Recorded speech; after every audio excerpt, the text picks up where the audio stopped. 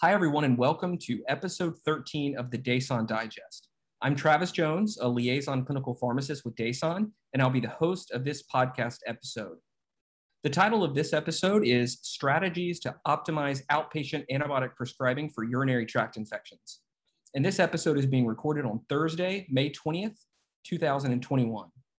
So I wanted to begin with a little bit of background information. I think we all are well aware that urinary tract infections, or UTIs, are one of the leading indications for antibiotic use, both in the inpatient and the outpatient settings. And inappropriate use of antibiotics for UTIs is very common, both in regards to whether or not antibiotic therapy is actually indicated, for example, asymptomatic bacteriuria, and whether or not the most appropriate antibiotic and duration of therapy is prescribed. As you may know, the Joint Commission standards now require hospitals to address outpatient antibiotic stewardship. Today, I'm excited to be joined by Dr. Jason Funero, a clinical pharmacist at Duke University Medical Center, specializing in outpatient parenteral antimicrobial therapy, or OPAT. Prior to serving as Duke's OPAT pharmacist, Jason completed a PGY1 pharmacy practice residency and a PGY2 in ambulatory care here at Duke. His primary research project during his training examined the effect of an outpatient antimicrobial stewardship intervention on guideline concordant antibiotic prescribing in the primary care setting. As a quick note, the full study can be downloaded on the same website you used to access this podcast episode. Welcome, Jason, and thanks for agreeing to join me in this podcast episode. Absolutely, Travis. Excited to chat with you today about outpatient stewardship and our research. Thanks for inviting me to join. Absolutely. I think our members will really enjoy hearing about your efforts to optimize outpatient management of UTIs at Duke. So to kick things off, can you share a brief overview of your study, which was published this week, with our audience? Of course. So as you mentioned, inappropriate use of antibiotics for UTI is really common. And whether that be the antibiotic choice, duration, unnecessary treatment for UTI. So what we sought to do was evaluate and optimize the antibiotic use at two of our outpatient clinics here at Duke. One was a primary care clinic and one was an urgent care setting. Essentially what we did was compile 2 years of urine culture data from each clinic to develop a urine source antibiogram that was unique to each clinic and specific to each of their patient populations. Using those antibiograms that we developed, we applied the IDSA UTI guidelines to develop pocket cards with clear diagnostic criteria for UTI. We also provided recommendations for which patients required antibiotic treatment and which did not. And then finally gave specific antibiotic recommendations, including dosing and durations of therapy. So our study intervention consisted essentially of 2 phases. We had a phase 1 time period, which was a one-time education, kind of give that education in clinic and let it sit and see what the response was. And then a phase 2 routine data feedback portion. So for the phase 1 portion of our study, we presented our newly developed guidelines and pocket cards and our recommendations in person, of course, in the pre-COVID era, and gave that education to clinic staff over the course of about an hour at both clinics. And it generated some really great discussion with the primary care and urgent care providers. We also provided these resources electronically to the clinic staff via email so that they can refer back to it during their UTI visits. After about a year or so after doing that education, we then began the phase 2 of our intervention for our project. And essentially, we represented these materials in person to clinic providers and discussed the phase 1 findings of our clinic-wide prescribing patterns during the phase 1 portion of our study, and then began to email data feedback to providers on a monthly or quarterly basis. And that data included information on their antibiotic use, the diagnosis rates for UTI, and then the percent of guideline concordance that they had in each clinic. And so we defined that guideline concordance as the rate of first or second line antibiotic choice as based on our UTI treatment guidelines that we provided to them. For the primary care clinic, we then took on an additional aim to also disseminate provider-specific feedback and peer comparison reports based on their fluoroquinolone usage so that they can see how their prescribing habits compare to the other providers in the clinic.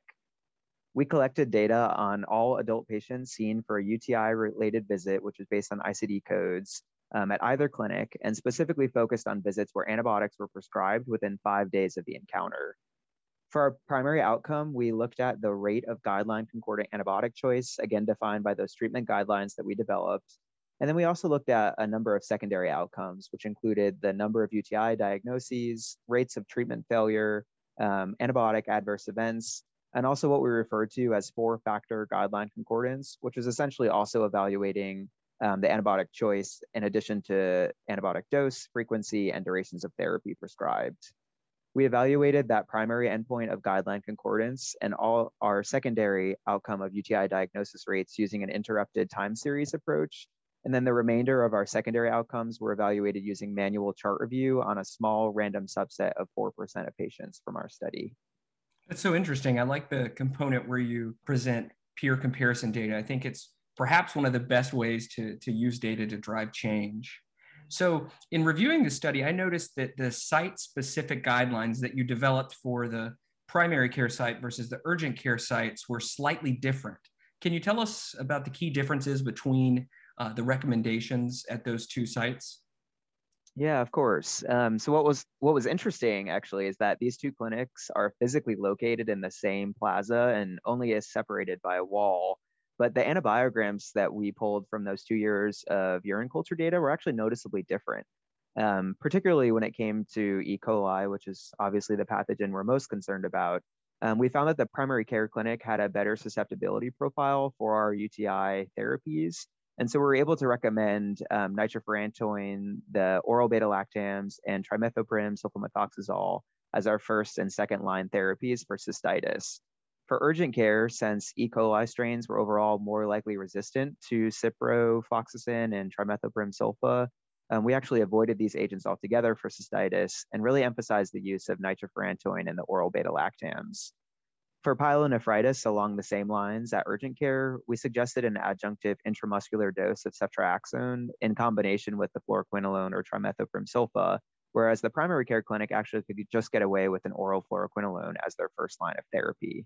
That's so interesting that you commented on, despite the fact that these two clinics were kind of physically next to each other, that the antibiogram actually showed different data. And that's something I've seen too at some of the hospitals that I work with, and creating ED-specific urine antibiograms and how they're sometimes different than the inpatient urine antibiogram. So I think that's a pretty cool approach to have different management strategies based on the antibiogram, of course. And I really like the idea of, and I don't think you can go wrong by, giving the physician a choice to select an agent that they want to use, but only including a list of, the most appropriate antimicrobials that they should prescribe to their patients with UTIs. Jason, can you share a few of the key takeaways or results from the study? Yeah, well, I mean, I agree with your point about giving options. I think that was one of the ways that we were able to buy or get some buy-in with the providers in clinic, is that we weren't, specifically stating what they needed to prescribe or what they needed to do, but actually give options and give our recommendations and help guide them to appropriate therapy and more narrow spectrum options. And I think that's the best way to do it is, still give them the decision, but make sure that the list of agents that they can pick from are best. Way you can't go wrong by developing an order set or a treatment guideline. Yeah, absolutely.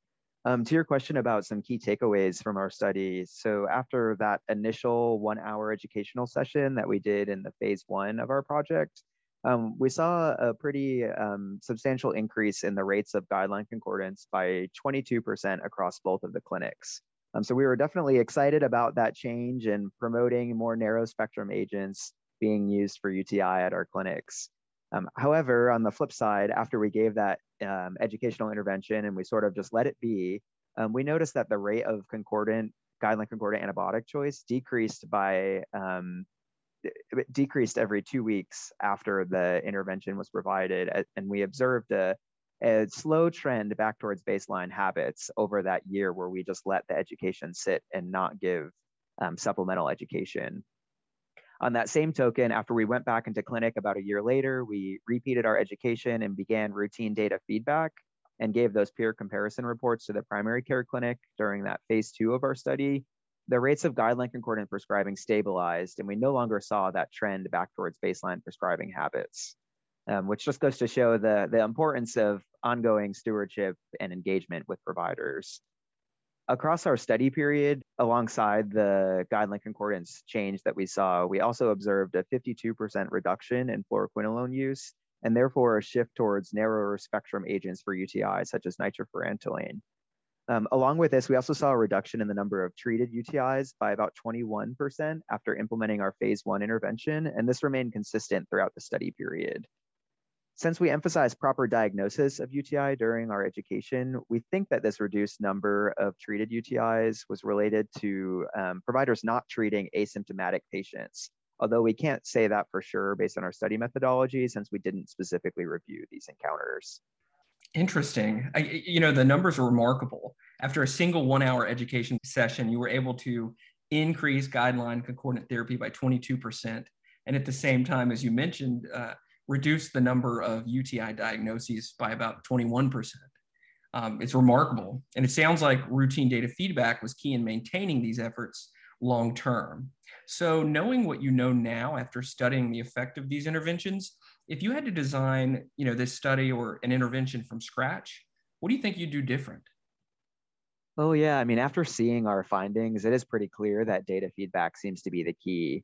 As nice as it would be just to provide education, say you did a good job, wash your hands and leave, we have seen that these interventions don't sustain themselves. And that's something that's also been reported in other outpatient stewardship interventions.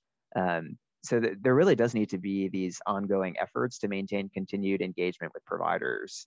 I'll say that one of the things that we would consider doing differently, due to the sheer size of the urgent care clinic and the way that we were giving our feedback reports, we unfortunately weren't able to implement provider peer comparison reporting to those urgent care providers. The feedback that we received from the primary care group when we gave these peer comparison reports was really overwhelmingly positive. You might think going into it that providers might not want to be compared to each other. They might find it, offensive that you've got someone watching over you. But providers really enjoyed seeing how they stacked up, and it made them really think introspectively about their own personal habits and, why is my fluoroquinolone prescribing rate so much higher than my colleague? And it made them really reflect and think about that. Since the urgent care clinic had a lower rate of concordance at baseline compared to the primary care clinic, I would have been really interested to see how we might further influence prescribing by implementing this level of peer comparison reporting at our urgent care setting. I will say, though, that while this tactic with monthly and quarterly feedback reports was successful for maintaining engagement with providers, it was pretty challenging to maintain at times without dedicated resources, and it can be pretty labor intensive.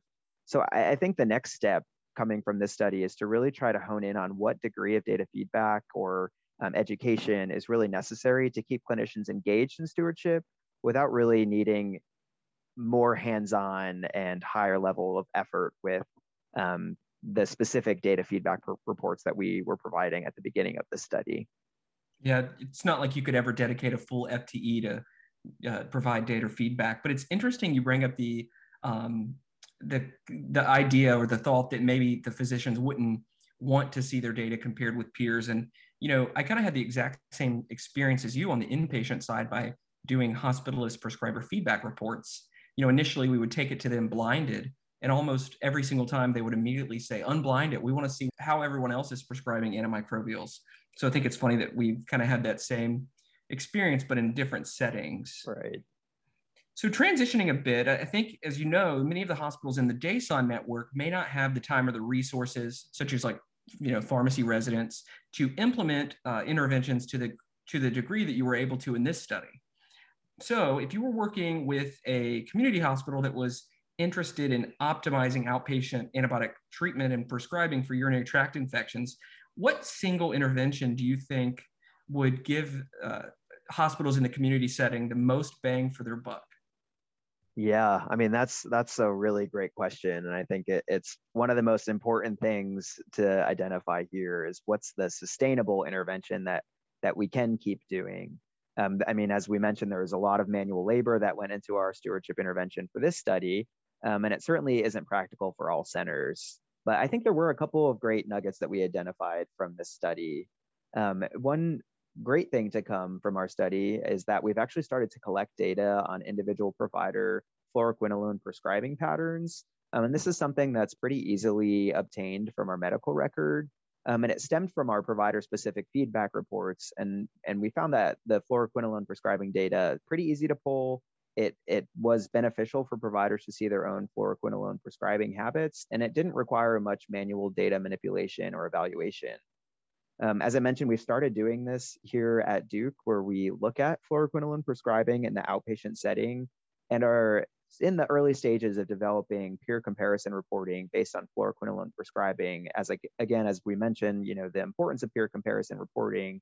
And so that's the goal and intent, is to look and see how fluoroquinolone prescribing compares from provider to provider and making them see that comparison. This doesn't require that same level of detail that we were doing in this study by saying, this prescription was concordant, or this was appropriate, or that was not appropriate, but instead incorporates those behavioral modifications and allows providers to think introspectively about their own prescribing habits versus their peers, rather than us needing to actually look and see whether or not it was appropriate. It sort of forces them to think that, have that introspection. And we found that it is pretty effective at changing behavior and sustaining that behavioral change. I'll say, though, that even more simple than that is one of the interventions that we attempted to do in our study, which is hanging patient-centered posters in the clinics. These posters that we created were modified by those that were originally designed by the CDC movement to help providers be antibiotics aware. And these posters have demonstrated that, saying the provider has a commitment to appropriate antibiotic use and using them only when indicated actually significantly reduces unnecessary antibiotic prescribing on its own. There's a really great 2014 study by Daniela Meeker and colleagues that showed that just hanging these posters and doing nothing else actually reduced the rates of unnecessary antibiotic prescribing for acute respiratory tract infections in the outpatient setting. Unfortunately, here we ran into some hiccups with being able to post the signage in high visibility areas in our clinic. But assuming that other institutions can get past that communication barrier and getting the signage posted, it seems like a really easy win for outpatient stewardship. I agree 100%. And I recall reading that study. And I think the authors might have commented that they posted some of these signed commitment flyers in the actual exam rooms while the patient's sitting in there. They were able to see the physician's statement that they are not going to inappropriately prescribe antibiotics. And, a lot of physicians, I think, in the outpatient setting are fearful that if they don't prescribe an antibiotic when a patient wants it, then, their satisfaction scores aren't going to be high. But, there's another study looking at patient satisfaction as it relates to an antibiotic prescription. And what they found was that there was no link between the patient's satisfaction and the antibiotic, so long as the prescriber took the time to say to them, look, I believe that you have a viral infection, and in the setting of a viral infection, an antibiotic prescription might actually do more harm than good. So it's all fascinating. So thanks for sharing your advice to some our DASON community hospitals. We really appreciate your input, Jason. And I'm certain many of our hospitals in DASON can implement similar interventions to those that you just mentioned to really optimize the outpatient treatment of UTIs. So that wraps up today's podcast. Again, Jason, thank you so much for joining me in recording this episode. Thanks for having me, Travis. It was good chatting with you today. Absolutely. And thanks again for the helpful and insightful advice that you've shared with us. As a reminder for everyone listening, we record new podcast episodes every other Friday. So look out for our next episode on Friday, June 4th. And until next time, take care.